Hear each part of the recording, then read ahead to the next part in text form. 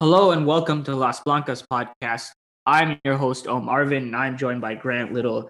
And today, about half a day really after the first match of the Olympic semifinals, we're here to talk about the United States loss to Canada and then Sweden's victory over Australia. So it'll be Sweden, Canada in the final, and for the bronze medal match, the United States, Australia. Obviously, the United States losing was a rather big upset. We kind of discussed beforehand that, yeah, there's a bit of a rivalry there. Well, Canada will come out and be fired up, right? We got to be wary of players like Christine Sinclair. But ultimately, our conclusion was the United States has to get it done, right? This is a matchup that they have to win. And they didn't. And overall, it was a pretty atrocious showing, especially in that first half. I'm not even convinced Canada played that amazing, but I mean, people will point maybe to some of the XG at the end and say, "Oh, the United States maybe deserved it more." But I think when you factor in game state, that I think maybe one or two of the chances were overrated a little bit. With that penalty Canada got, I mean, 1-0 is not at all out of the ordinary given the way we saw things play out in that game, and it just wasn't good enough for the United States. Grant, I know that wasn't easy for you to watch. We both had to wake up super early, and I know you had probably higher hopes than that. And for the U.S. to go out like this, I mean, I know there's the bronze medal match, but to be honest, I mean, how much do we care about that? It's something that will criticize the U.S. further if they don't win, but the goal was gold, and that's gone now. Just what are your general feelings after watching that? Yeah, to be honest, I kind of had a bad feeling going into this. Canada hadn't beat us for 20 years. We'd already played them twice in an Olympics before, once in a semifinal before. And it was this 4-3 extra time victory for the US where Alex Morgan scores the 123rd minute and there were some questionable calls. And Canada is still pretty pissed about it. And like they were talking about revenge in the press conferences and everything. And I think that this team just was not on. You can try and point to tactics or whatever, and I think at times in this tournament they've been off, but you could also not really tell because no one for this team has played well. It's really, really strange. I've never seen anything like it. You've seen people have bad days, but this entire team had a horrible tournament. Nobody really played up to the standard other than actually Tierna Davidson, who I thought, was super, super, super hard done by giving up that penalty, 22 years old, starting an Olympic semifinal, and you give up a penalty that ends up resulting in your exit. But I think you can't really even point the finger. Yeah, it was a tough challenge, but you're in an empty stadium. You've got to be communicating to your teammates better than that. Like she's running with her back to the onrushing Rose, and her goalkeeper there, Adriana Franch, is there. You've got all of these experienced players. You need to be really shouting and letting her know. I think kind of bringing it to a larger thing that has been spoken about a lot during this Olympics is mental health and kind of the mental state of the team. I feel like they're really always under this immense pressure where you need to win convincingly. And normally they've really kind of battled through that, but it's been a really difficult year. They had this extra long, extended buildup where everybody talked about the Sweden match. Everybody talked about that penalty shootout.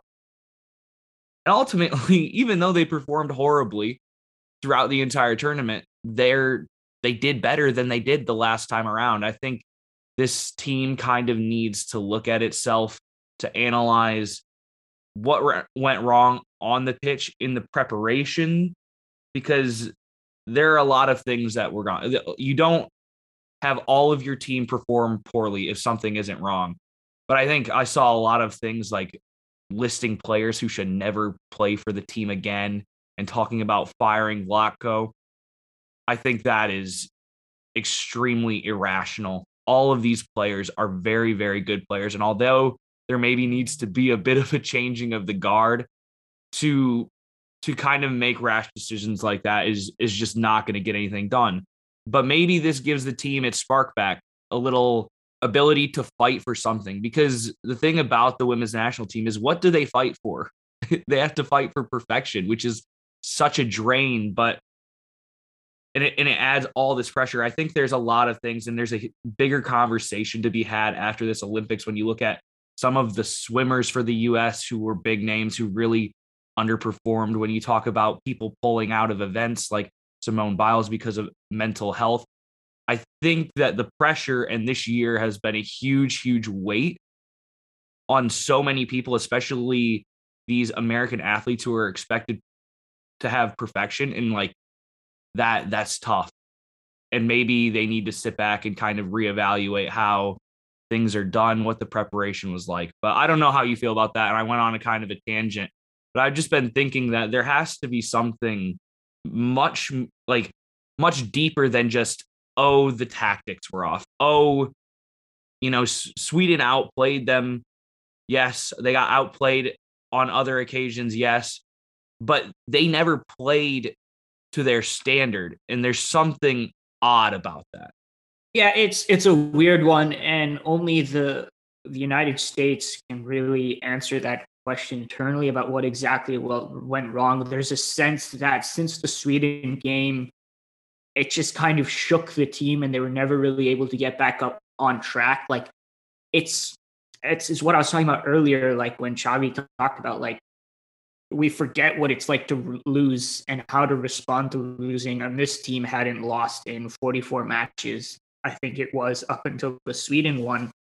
And it's just like they didn't know what to turn to necessarily when that like immense psychological advantage they had kind of vanished, when Daniel Van de Donk was saying stuff like, we don't scare, or the United States don't scare us anymore. And some of the Canadian players felt it was said, I think they said, like, afterwards they said they thought like, this is our time and we defeat them and stuff like that. And it just like the stuff they fell back on didn't work. Like some of the more direct football, winning all their duels, like the United States, like I don't think there was a game where they won the majority of their duels, right? Then like they did things where they kind of shifted their defensive strategy at times, like deeper blocks. And then ultimately when time came, like there was no game more than the Canada one where they tried to play on the ground. Not that they still didn't go direct plenty of times, but there was clearly an effort to try to like find Julie Ertz, play passes around. Like it was abysmal. Like they literally couldn't string 2 to 3 passes together. It just felt like something about the entire way the Olympics developed just kind of broke the United States like sense of confidence and assurance.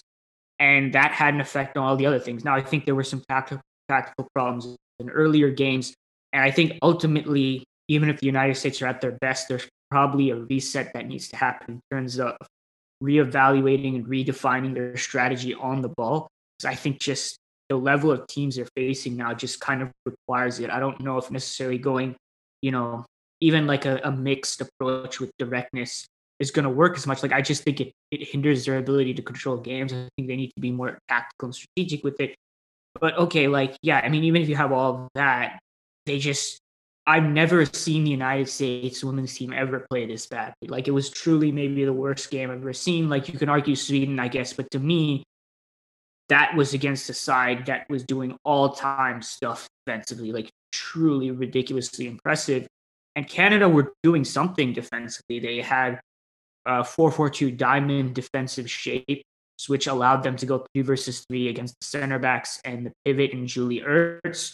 So, like, clearly there wasn't just obvious easy progression. The United States would have to play wide to try to, like, stretch the diamond and then switch to far side. So there's some work to be done. But that stuff, like, I mean, if we're saying that's too much for the United States, like, we're talking about basic, fundamental sequences and progressions and stuff like that. Like, the most fundamental way of testing a diamond press, like, we weren't even able to see what that was like, or whether Canada could deal with something more complex, because the United States couldn't even get that far. We were literally watching Sauerbrunn pass the ball to Horan, who miscontrolled the ball on the touchline and went on a play for a throw in, and that happened like 5 times for each player. It was bewildering. And I mean, there definitely has to be a sense. Like, obviously, there was fatigue and there's a ridiculous amount of games. There's barely any rest. But the same is true for Canada. The same is true for Sweden. They've all played significantly better. And I mean, Canada didn't play all that well, but they still played better than the United States, especially in that first half. They had something slightly better going with the passing. I mean, you look at that, I just think the Sweden loss unsettled them in such a huge way that, and they tried to fall back on certain things. Vlatko made adjustments that didn't really work. And it just all kind of snowballed into a game where there was no confidence. That assurance that was so key to everything that they did disappeared. And then the veterans, the key players that in the times when things aren't working for the United States will do something to pull them out of the fire, they never really showed up in the way we've seen in the past. And I think that gets to your point, Grant, about the conversation about a transition to a new generation. Because there is a lot of talk right now, people being like, there are players who should never play for the team again. And while that may be extreme, I think you kind of like briefly mentioned that we do need to think about transitioning to a new generation. And so just real quick, Carly Lloyd is 39 years old, and there was already talk about beforehand about, her value to the team being a starter with Alex Morgan. Alex Morgan herself, who's 32 years old. Megan Rapinoe is 36 years old. Kristen Press is 32 years old. Tobin Heath is 33 years old.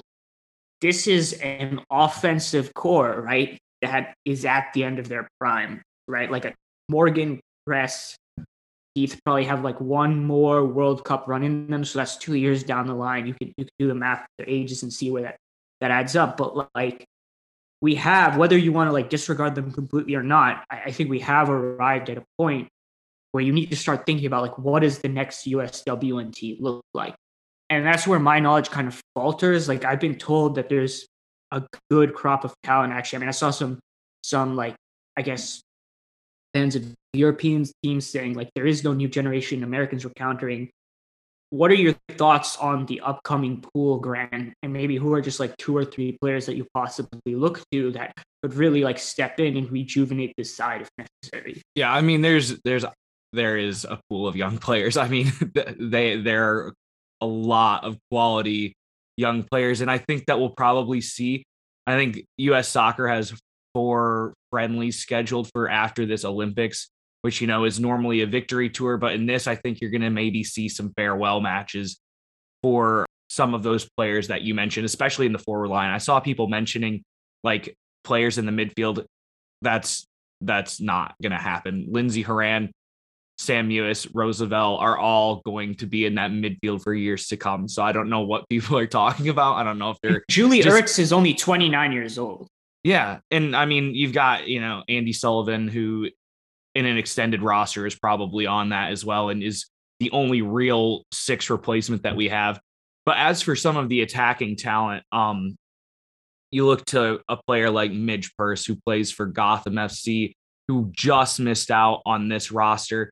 She'd been playing, actually, she had like a little Crystal Dunn role where they converted her to a fullback / forward, where because they have all these veterans that weren't necessarily allowing space for her to go up top, she is so good. Then you've got people like Catarina Macario, who's scoring goals for fun at Lyon, and who we barely saw in this tournament. And when we did, we saw her in the midfield, but she plays as a striker for Lyon and has been doing really good. And then you've got people even younger, like Sophia Smith, who plays for the Portland Thorns, and Trinity Rodman, who have been both pretty good in the NWSL this year. And Trinity Rodman's 18 in her first professional season. Sophia Smith is in her kind of second or first and a half season because of the weird NWSL season last year. And these are players like Sophia Smith has caps, Midge has caps.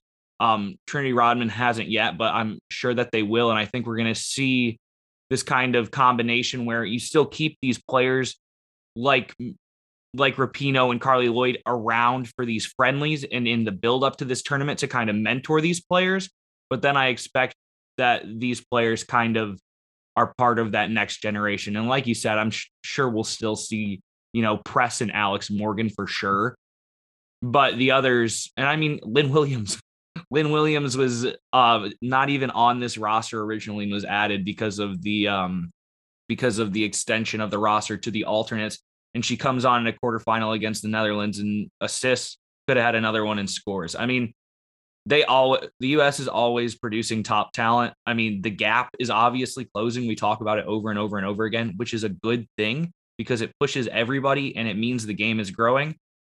But I have no doubt that this team will recover and get back to being one of the title challengers in that next World Cup, regardless of who's on the field. And I think everybody wants there to be a US downfall, but the infrastructure for this team and like the investment is always there. We have the college system that's producing players, and now we start to see younger players going abroad as well. I don't think that you're going to see the US fall off like everybody hopes that they will.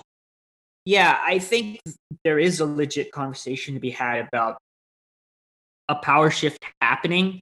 I just think it actually sort of mimics, like, in geopolitical terms, there is all this talk about the end of a unipolar world after, like, the 90s went to the 2000s. People talked about the rise of China, and there was all discussion the United States is like collapsing, into the background or whatever.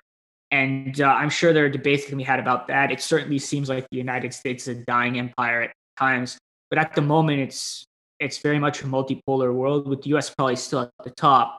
And I think something similar like that is just happening in football, where it's going to turn into a multipolar world, right? This idea of the United States having this just multi-year period of utter dominance, being complete favorites going into every game, or at least strong favorites against the big sides, like that era is probably over, just because it was inevitable once other nations had elements that started to take women's football seriously. Like, this is just what's going to happen. Like, there's going to be a slightly more of a meritocracy when you have the big traditional European powers and South American powers like have something, start to take stuff seriously. Now, there's still plenty of complaints about federations. You can argue the RFEF doesn't care about Spanish football at all, but they almost don't matter, or there's only so much they can do that can hinder the success of women's football. And Barcelona, Real Sociedad, Levante, Atletico Madrid, and now Real Madrid are getting serious because and have been serious in the other clubs' cases, because they're the ones that actually do the work to develop the talent, right? In the US, it's the college system. In Europe, and most everywhere else, it's the club system, it's the academy system. And what we're just seeing is kind of like a result of that, right? And so this, I do feel like, was an anomaly in terms of a disaster for the United States. Like, it just couldn't have really gone worse in any way whatsoever. And it's probably not reflective of their quality going forward, but they do need to do things, right? Whether that's generational reset, new tactics, veterans coming back to perform. But ultimately, they will come back to a position where they will be contenders, but no longer where I think you can just say they're going to win the World Cup, right? Like we did last time, even though it was still probably closer in some games than we'd like to admit. I mean, no one could have begrudged you for being like the United States is going to win, as much as that annoyed everyone else, and that's why they're happy the United States is failing. Like, the arrogance was earned, and it's not anymore. I'm interested in what you have to say about this, and then after that, we'll move on to another contender for the question I'm about to ask, and they played in the next semifinal game. But who you think the best team in the world is right now? And this is such a, I guess, maybe a bad question, because we don't know how to assess the U.S. right now. Only so many teams played in the Olympics. But I'll just go ahead and say that I think Spain is probably the best team in the world, and everyone will say they have to prove it. They had a fairly easy group. And I'll agree with you, but I'm just, for prediction's sake, I'm not going to wait till they prove it and it becomes obvious and then everyone comes in and says it. I think it's actually fairly obvious now if you've been watching them and you just know the players they have. I think Spain are probably the best in the world, not massive, overwhelming favorites, but when I look at that squad and the chemistry they have coming from the Barcelona side, and you look at some of the serious games like they've had, like versus the Netherlands, and how they just toyed with them. I mean, they look like the team to me, and then we can talk about like the Swedens, the US's. I'm interested in what your thoughts on that, whether you still think not the US is the best in the world, or actually like Sweden is the best, or some other international side that I'm overlooking. Yeah, so I mean, I think that you can make an argument for a lot of these teams. Spain is obviously one of them. I think you and I have been pretty straightforward about the fact that we think that they are going to win the Euros, and I wouldn't be surprised if they did it handily. I think you have to say Sweden's up there with the tournament they're having and how they've been able to game plan against the United States. But I also think like the likes of France, who you haven't gotten to see in this tournament, Germany are up in there. And I mean, for me as a fan, I think that the US is the best team in the world. The form didn't come through in this tournament, and there are teams that are playing better than them, like Spain. So I guess I have like two kind of answers where I'm like, Spain is probably the best, with Sweden a little, maybe a half step behind just based on pure quality across the pitch and tactics. Maybe I think that they both have two very adept national team managers who get it right a majority of the time. But I mean, I'm never going to write out the US as one of the best teams in the world as well.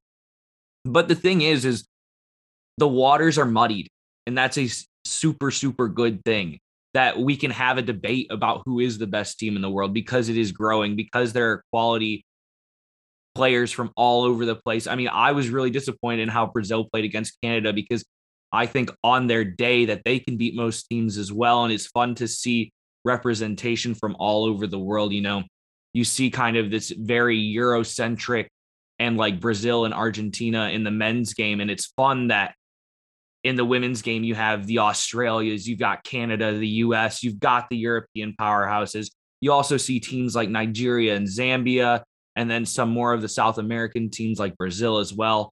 It's a really exciting time. And to see teams be able to go toe to toe with the US is fun, and it makes everyone better.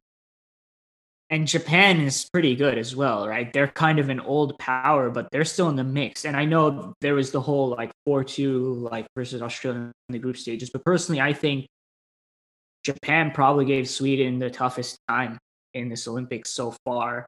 There was a stretch that I actually went back and analyzed possession sequence by possession sequence, maybe like a 25 to 30-minute period in that first half where they scored the equalizing goal, where it's just they just picked apart Sweden's defensive structure just really, really well. And now the problem for them is, as we kind of discussed a little bit on the last podcast, they couldn't handle Sweden's offense on their own. But when it comes to like sophisticated possession-based sides, like Japan is up there, and I wouldn't say I wouldn't name them as being contender for the best, because I just think there's too many other obvious ones that you all have stronger cases. But they're a very good side, right? Well, and they're going through one of those transitional periods too, where we might see in a few years, like around that World Cup, that they are one of the top sides, you know, depending on how the progression goes, how the federation handles it.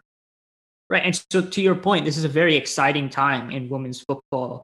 And yeah, it's sad for us as Americans or whatever, but we're all, just because we follow Real Madrid and stuff, like we're also fans of like the game as a whole, especially the European game. And just if I can sit back and be a neutral, like it's a lot of fun watching this, man. Like I didn't expect, you know, the Olympics to be, maybe not this match day, but in general, I've quite enjoyed myself, right? There's plenty of holes in this Netherlands side, but man, were they fun to watch, and man, do they have like top quality talent.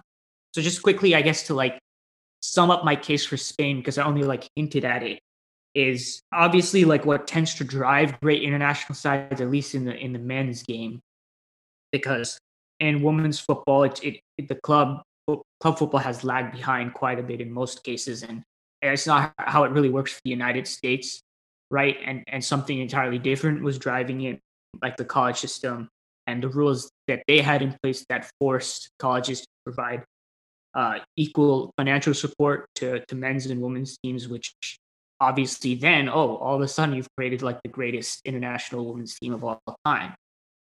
Wow, what a surprise. But back to my main point, right, is like, I think what we're going to start seeing international sides being driven by the same thing that's being driven on the men's side, which is great club teams that manage to consolidate most of the national talent within that side, create a really cohesive, high chemistry, tactical structure and understanding between all of them that you can just transplant to the international team. And then on the sides, pick the best players from the national players from some of the other teams who fit in and add well, and then they just go and do their thing on the international stage. We saw that most vividly with the men's Spanish team from 2008 to 2012, obviously coming from Barcelona, and that's happening again with the women's national team for Spain, with that Barcelona core just being translated straight to Spain with an all-time. I just, there isn't a better midfield in the world. I don't know if it's controversial or not, but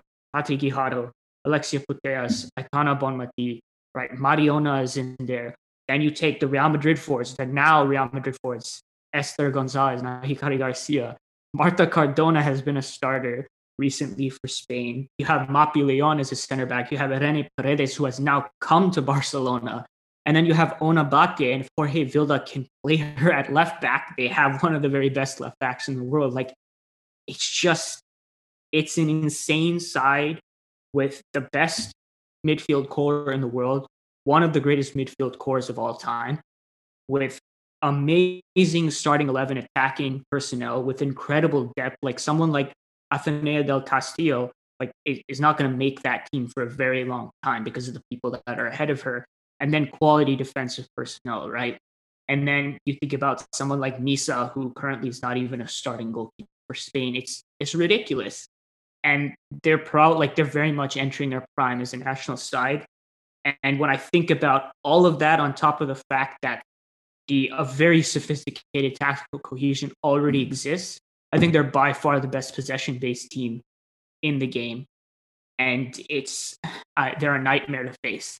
And when I watched them toy with the Netherlands the way they did, I was like, damn, like this is a good side. I don't know if them facing really good teams is going to change that much, but we'll see. That's yet to be proven. I'm kind of making some assumptions here, but I'm doing so because hopefully when we see a couple years from now or next year at the Euros, I can be proven right, and I can come back to this and be like, see, I told you. So that's my case for Spain. I just wanted to get it out there because I was thinking about it all day. Grant, do you have anything you want to add to that, or do we move on? And just in other news, I don't know if you saw today, but La Masia is opening up their women's side of the academy again. I mean, which is just a huge bump for Spanish football. Hopefully that can happen at all of the clubs across the country and across Europe. And, we see these kind of progressions in the U.S. where Olivia Moultrie for the Portland Thorns is making appearances at 15, and there was previously an age restriction. So it's just super exciting. And yeah, I think honestly, I don't even know.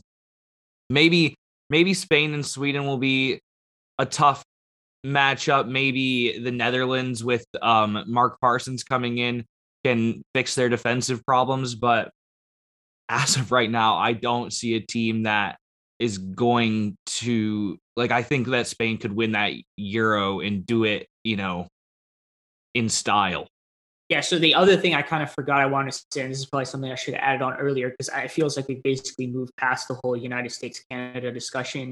We kind of forgot to talk about the game a little bit, so maybe we can just quickly touch back on the penalty incident and stuff. That the game really wasn't that interesting or complicated, honestly, to assess, which is why we're into all these other things. But I thought Rapinoe's answer to questions about her future was quite interesting, because she was basically like, oh, you guys already want to bury me and act like I'm dead. I mean, those weren't the words she used, but I can't remember. It was something to that put me effect, out to the pasture was the exact wording. Yeah. Right. And that's and Carly Lloyd, in very Carly Lloyd fashion, was doing sprints, some style of suicide sprints or something after they lost, which was her own way of saying, I'm not going anywhere. Right. And that's the thing with such strong, legendary characters. Is it really that easy to say that we move on from a shift? Because I kind of feel like it has to be a thing where either you say you're gone or you stay. I don't know if maybe I'm underestimating the professionalism. I'm underestimating the cohesion with the squad. Again, Grant, you would know better. But it does seem like with that kind of attitude, which I don't begrudge them for, because that's the attitude of all-time players, right? But it just seems like it becomes a little difficult, right? You have them around, especially a Carly Lloyd. To speak frankly, we all know it has a massive ego, right? And she has a problem with not being, one of the main people in the squad. She's taken her shots at her teammates before, even if she hasn't necessarily called out names, right? Like when you start adding like I guess more players who maybe are not going to be as overt about that, but who start to feel like, hey man, like I should be in this team, like I should be starting. Like I think that idea of that shift becomes a little tricky, right? Because what do you do with when you have a player that's like, I mean, I'm not going anywhere. He laughs at the idea of like they're going anywhere soon, and is pretty clear about like this is not the end for me. And then you have Carly Lloyd kind of in her own way saying her own thing. Like it's tough. I don't know if it's necessarily that easy. I don't know if there's really much for you to add on to that, but I'd be interested to hear your thoughts. I would just say that, Megan Rapinoe and Carly Lloyd, although devastated about this result, there is another game. And I think that it's really easy for us to see that we lost in a semifinal and be like, oh, the tournament's over. And you start making these overarching conclusions. And a lot of Rapinoe's press conference, especially, was we still have a chance to play for an Olympic medal. And that's a thing. We can maybe push all these answers off until after the tournament. And maybe we get like a clearer picture and she comes out and speaks a little more on her future. But I think that whole put me out to the pasture comment may be her way of just kind of deflecting and refocusing, because this team's going to want to step up and win that third place medal. I mean, if they're not going to want to have gone to Olympics without a medal, it's never happened before. Yeah, good point. I keep forgetting that there's a third place match, and then it's just a bizarre concept. If you let me go on a little tangent, speaking of legendary figures, we get to see Christine Sinclair in a Gold Cup match, which, although I was devastated to see the US go out, Christine Sinclair is like a legendary Portland player, a legendary player for the game. And I thought it was just really emblematic of her classiness and her leadership that, Alyssa Nair comes out of the game due to an injury and Adriana Franch goes in goal. And they are club teammates with Portland. And she walks straight up, grabs that ball, and gives it to Jessie Fleming. She's practiced. Christine Sinclair has taken more penalties against Adriana Franch than probably anyone in her entire career because they train together so often. And I think that was a real, obviously mature moment where she could have the limelight. She could score her like 189th goal and extend her streak. But Franch knows her as well as anyone, and she hands it to Jessie Fleming, and Jessie Fleming was cold from the spot. Franch guessed the right way, had a good jump, and was even a bit off her line, I think. If she saved it, it would have came back. And Fleming was just ruthless with that thing. Yeah, so then the Sinclair thing was just, I guess, kind of piggybacking off the point of her maturity and everything. Like, if I'd scored 180 something goals and my main responsibilities in this game was defensive and to do a player marking job on Julie Ertz, and then do a bunch of dirty work linking play and have barely any opportunities to get in the box, just me personally, I'd be like, I'm 38 years old. I'm like the greatest legend in this country's history. Fuck that. Make the rookie do it. And she didn't just do it. She seemed to like do it with a great enthusiasm that I honestly find like scarcely believable. Like, you just think about the legend that she is. She's one of the GOATs. And she was out there doing a hell of a job defensively on Julie Ertz, a 38-year-old, just busting her ass for 86 minutes, and then gave up the penalty for very specific reasons, as you talked about. I mean, I don't know how many players in the sport in general are doing that, but also, like, I'm just thinking about the men's game because that's still where my greatest knowledge is, and I don't know how many players of hers equal to her status would be doing that, man. That was really impressive to me. And yeah, and if you guys want to learn more about her, I've had the opportunity to talk to her. I've had the opportunity to talk to her coaches and teammates about her. She is an absolutely just humble, amazing person and player. And if you want kind of like a synopsis of it all, Steph Young at The Athletic wrote kind of this piece about Christine Sinclair where she talked to a bunch of her teammates and they just talked about how much of a great teammate she is. And it was kind of fitting that came out, on the eve of the match. And then you have this moment.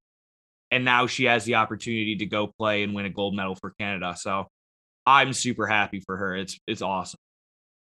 Speaking of humility, Grant with the little humble brag there. I got opportunity to talk to her and all her teammates.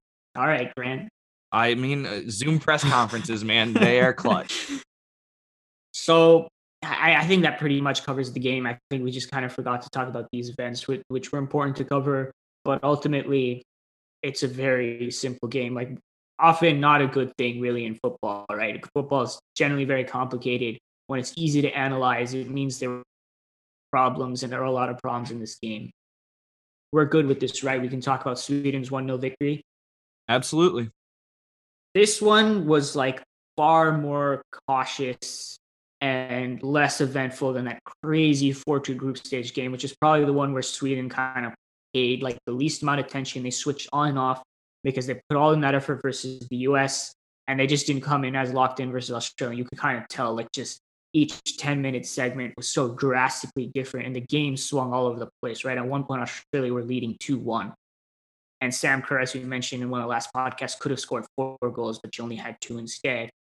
This one, you had the same setups from both sides. The 4-2-3-1 for Sweden, the 3-4-3 from Australia, that's a 5-2-3 defensive block with the 4-4-1-1 Sweden defensive structure.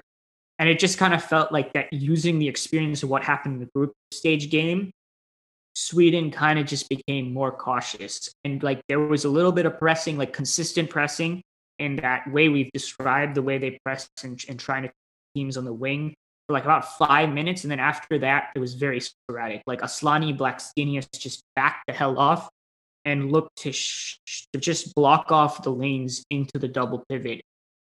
It just like they were getting played around by Australia's back three. And I think at this point there's enough evidence. Obviously, I'm biased, but as objectively as I can try to say, I think there's enough evidence now that using a back three is the way to go against this specific defensive structure from Sweden. And the fact that it got them to back off and stop that pressing was a win. Now, it doesn't allow you to magically start creating chances against them because they still have a compact, passive, medium 4-4-2 block.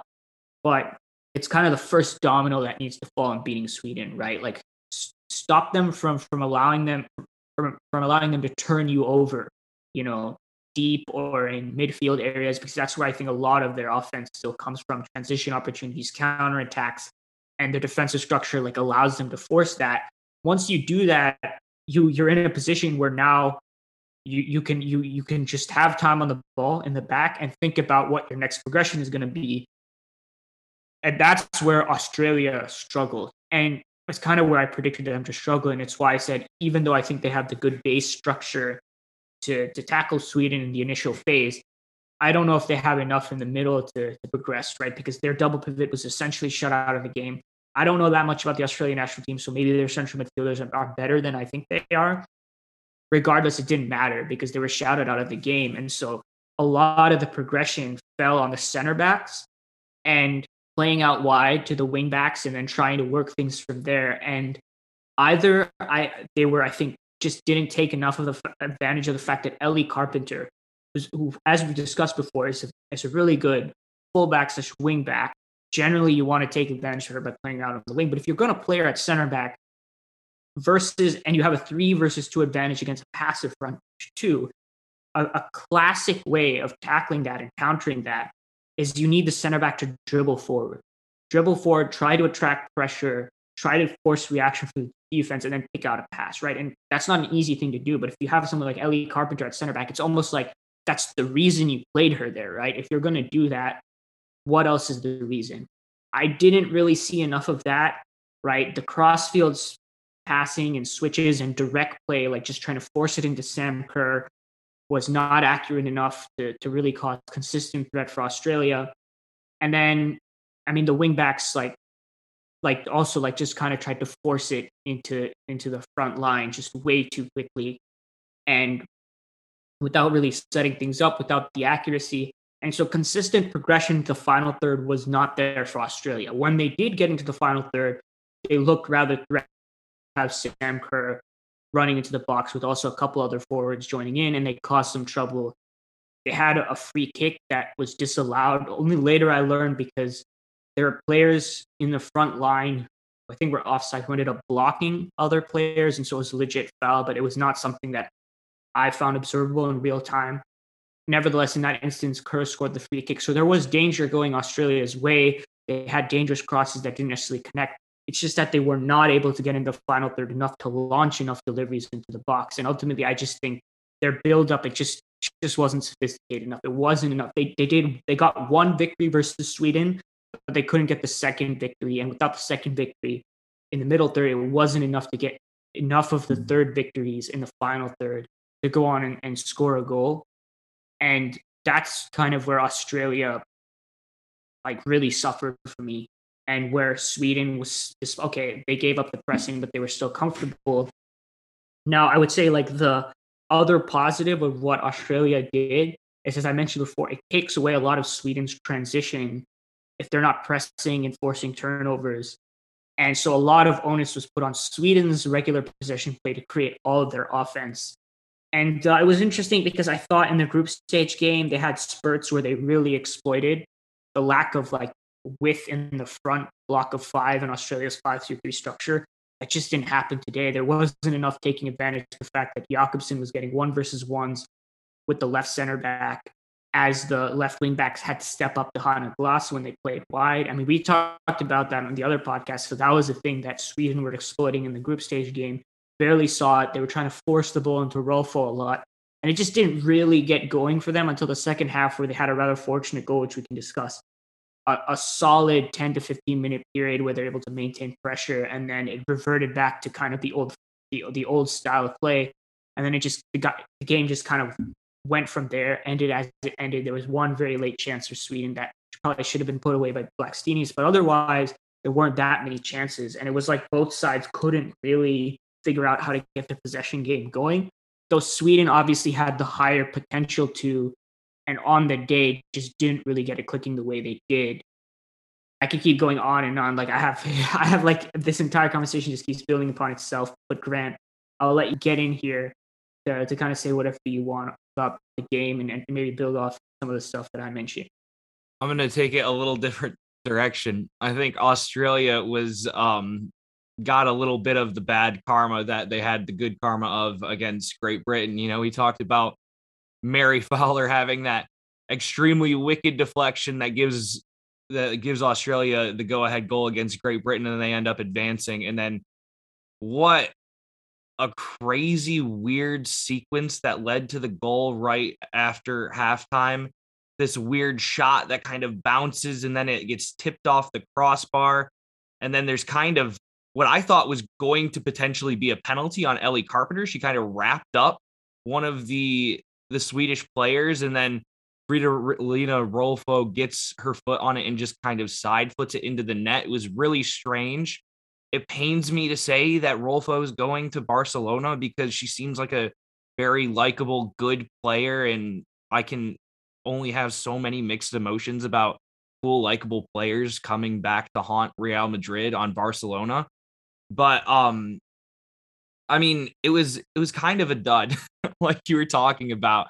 But I think both teams were trying not to lose the game at points rather than trying to take the game by the scruff of the neck and instill their tempo, their style of play. But again, we talked about it, Sweden just kind of being able to get it done throughout this tournament in a variety of ways, whether they're playing well or not, and whether they have their best players on the pitch or not. What I was going to go to with Fridolina Rolfo is what you were talking about. I enjoyed watching her. She's been like really fun, especially with some of these powerful long shots she scored. She had one that rattled the crossbar in the first half. Like, she just seems like she has it all as an offensive player. She's big, she's strong, she's fast, she's a good dribbler. She has an incredibly good shot. She can create, and she's going to Barcelona. Like, pain. I'm just like, what are they gonna do with like all those wingers? I mean, you've got Mariona, and Vika Martins, I know, can also play on the right, but she's definitely best on the left. Mariona adds a whole nother dimension on the left. Rolfo has played on the left for Sweden this entire time. Like, how exactly is this going to work? And there's no, even if you say one of them is moving to the right, there's absolutely not a single one of them who's displacing Caroline Graham Hansen. Like, I mean, one of the complaints about the Barcelona players that was reported was a lack of squad rotation, right? I mean, maybe they're just gonna rotate and just kill you in 700 different ways. I suppose so, but I mean, you could have probably used Lika Martins a bit more throughout that entire season. I think people who only watched her the semifinals and finals of the Champions League just kind of assumed that she was the starter, and it was Badiona who like carried by far like the biggest load of the offense, like I think after Hansen. So I guess that we're just going to see a rotation of the most formidable attackers we've ever seen. That does not please me at all. But man, in terms of deciding your best 11, that's a headache because Lika Martins is a big game player, your classic cut inside, very skilled shooter from that sort of angle and distance. A really threatening 1-versus-1 player. Fridolina Rolfo can go both ways off the dribble, even more physically imposing. And then you have Mariona, who can do all of that, but she provides these dynamic overloads and build-up that just allow you to rip through teams. Like, I don't know. And Aitana, who's gone out wide too at points. Yeah, but I think that's done now with unless this is a severe injury crisis. But man, I really don't know how you decide who plays on that left wing, and it's almost like a task that is such a good problem to have that it's almost bad. Like I would just have my head would explode trying to make that decision. I would be too indecisive. So yeah, Barcelona are going to be even scarier next season. So that's good to know.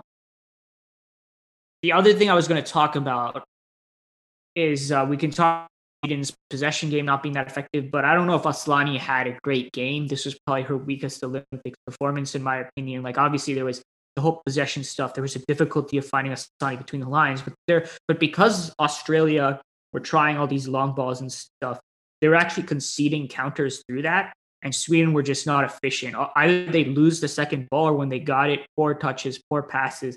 I think Asllani was a bit of a part of that. Maybe she's gotten tired at this point. I thought defensively, even though it was more passive, she did her job. She was pretty good. But offensively, probably a night to forget for her. Just didn't get stuff going in transition the way that we normally expect from her. Nowhere near like the near perfect performance we saw versus the United States. And she'll probably be looking to respond in the final and be a lot more influential offensively. But I thought it was just one where if you weren't paying attention, you would kind of miss that she was playing. Because if you're not paying attention to the offensive side, you're going to pay attention to the defensive side. And the most you would have noticed was a lot of giveaways.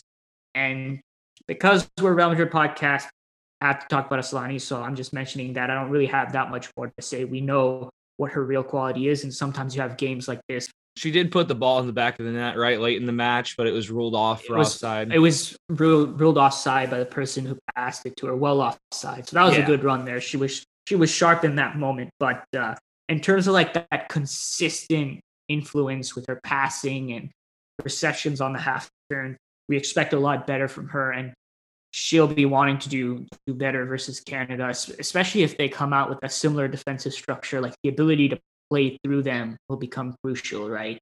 So we'll just see how she responds. But just worth mentioning that this wasn't the greatest performance from her, and that probably affected the entire fact that Sweden didn't have a great offensive performance.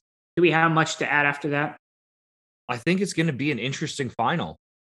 I really do. I think Canada's defense could maybe stifle Sweden a little bit. The question is where do goals come from? Because in this knockout stage, Canada's advanced on a 0-0 draw with Brazil after winning on penalties, and then a 1-0 win today against the US where they had one shot on target, which was the penalty.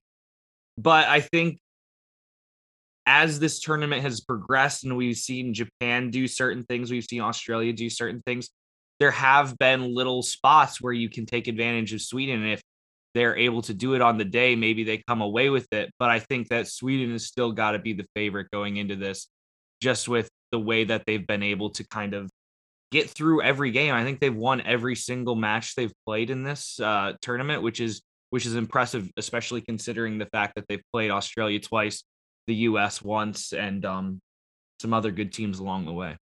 The thing about Canada's offensive struggles, I think, is crucial because they might be able to stifle Sweden a little bit, but man, how are they going to score versus that defense? We talked about Sinclair's unselfishness and all of that. But I think there's another discussion to be had about, okay, she's willing to do anything, but is using her as the link player really the best way? I mean, you've got one of the greatest box threats of all time outside the box most of the time. And maybe that has a little bit to do with why you can't score goals. Like I've seen like Canadian fans on the TL like just be really frustrated with that, and that's something to consider going up against on form the best defense of the tournament in Sweden. And yeah, I don't know if they can necessarily get away with that. So I'd say Sweden are the clear favorites. The bronze medal match should be interesting. First of all, because I think Australia is just a really fun team to watch, but also for the United States Ellie's response. gone though. Ellie's gone, which was a shame. She had a red card at the end, which I also think like she kind of had to do. Like if you it would have been 2-0 trying to advance, it's late in the game. You kind of have to make that foul. It was a bit of that Fede Valverde situation in the Super Cup a couple years ago. It just didn't swing the right way, but that's an example of how it could have. And she needed to do that to see if you could potentially get to that final. But it's going to be sad to not see her in that game. It'll be a loss, but I wonder how much of a relative loss it will be, because I personally don't think they were using her that well anyway. Like, she was good. I thought she did remarkably well as a right center back. She added value on the ball, but not to the maximum that I think could have been done with using her in that position. So I don't know how much it will change in a relative sense, though compared to the ideal situation, I think it changes a lot. But I mean, obviously, no matter what, they'd rather have her. So you'd think the United States would win, but that's what we thought versus Canada. The way the United States responds to this, I mean, we've been saying this every game now, but this is the last chance in competitive competition for a long time for them to respond. And winning a bronze medal would go some ways to calming things down, right? I don't think it would by any means stop the people who were saying Vlatko should be fired, et cetera, from saying that. But people are just looking for reassurance now, because we're not even looking for them to be the best team in the world anymore. Like, we're just looking to see, like, are you even something of the team that we used to watch? Because in not a single game in possession would be a plus. Yeah, retaining the ball for 5 passes. How about, like, are you anything of the team that we used to see? Because the entire thing is just like, this team has just looked nothing like what we've like used to see, which has been the most concerning thing about this entire thing. And the bronze medal match is a chance for them to kind of say, like, hey, we're still in there. I mean, that was terrible, but we'll be back. That's what that one is for. And I wonder if maybe you see a team that plays a little more freely, maybe some different personnel comes in without this kind of pressure of having to win the gold medal match. Obviously, you still want to win this one because you want a medal. If you don't win this match, you don't get a medal, but maybe they have a bit of a mental reset and they're like, let's focus on this one. Let's play a little freer. And you see maybe a better combination in midfield, which I think has been kind of one of the main struggles for the US, is their inability to connect passes with the midfield three. Which is just, I mean, we all blamed Horan in the beginning, and then Julie Ertz came in versus Canada and couldn't complete a pass. Like, it's just bizarre. Ertz, Rose Lavelle, Horan, Mewis. Sam Mewis, yeah. I mean, they've all been off kilter. I mean, it's just weird. Yeah, kind of inexplicable, and we'll be hoping to see it. I mean, we have to wake up at 4 a.m. to watch that shit. It better I'm be better. Just say the other couple 4 a.m. games, I think, was the Sweden match and the Canada match. So we do not have a great record in Kashima with 4 a.m. games. So who knows?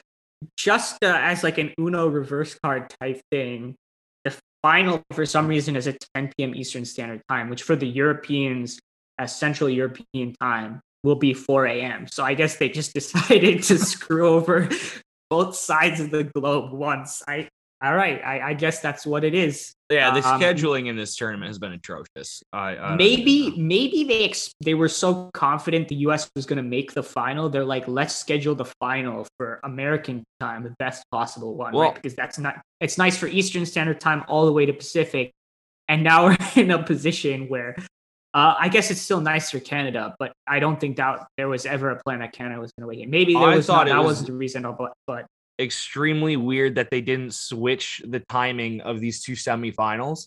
Like, you look at Australia and Sweden would have been much better at this 4 a.m. Eastern time zone. And then the viewership for US and Canada, who are both in North America, if you put them at 7 a.m., you probably get way better numbers. But like I said, it's been a tad odd with like all four quarterfinal matches almost overlapping, kicking off an hour from each other and not being able to find games, blah, blah, blah, blah, blah. It's been odd.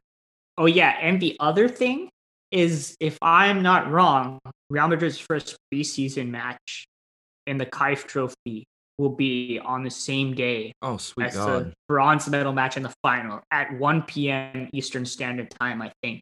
And we're still, I still have no idea whether we'll be able to watch it. But if we do, that's 3 games throughout just the entire day, right? Very early in the morning, smack middle of the day, late at night. It looks like we're in for another one, Grant. Yeah, I just remember the season ending and being like, oh, now I'll have a little time to rejuvenate. And then this off season has been way busier than the actual Real Madrid Femenino season. So absolutely no time. The Euros, Olympics, the craziness of the off season. I was like, I'm not gonna have to wake up at 6 a.m. anymore. And here I am waking up at 4 a.m. And the season is already coming back, and there's no indication that the timings are gonna be any better. So I guess that's the life. Coffee and naps, I guess. Coffee and naps. That award show podcast we were promising, it's still on to be recorded tomorrow with a bunch of special guests that I told some patrons about who are on a live call. No one else. Hopefully they haven't spread it. But if they did, you will only know who one of the guests is and not 3 others. There'll be 4 special guests on that podcast. It should be really fun. With 6 people on, it'll either be utter chaos or it'll be like the greatest podcast ever. Either way, I'm sure you guys will have a little bit of both. It'll be good. I'm sure you guys will have a lot of fun with it. I'm super excited for it. And just keep your eyes out for that. And it should be a good one. So I think that about wraps this one up, Grant. About an hour podcast, I think, which is fair for 2 semifinal games. Once again, thanks for doing this with me, and we'll catch you guys later. Ala Madrid. Ala Madrid.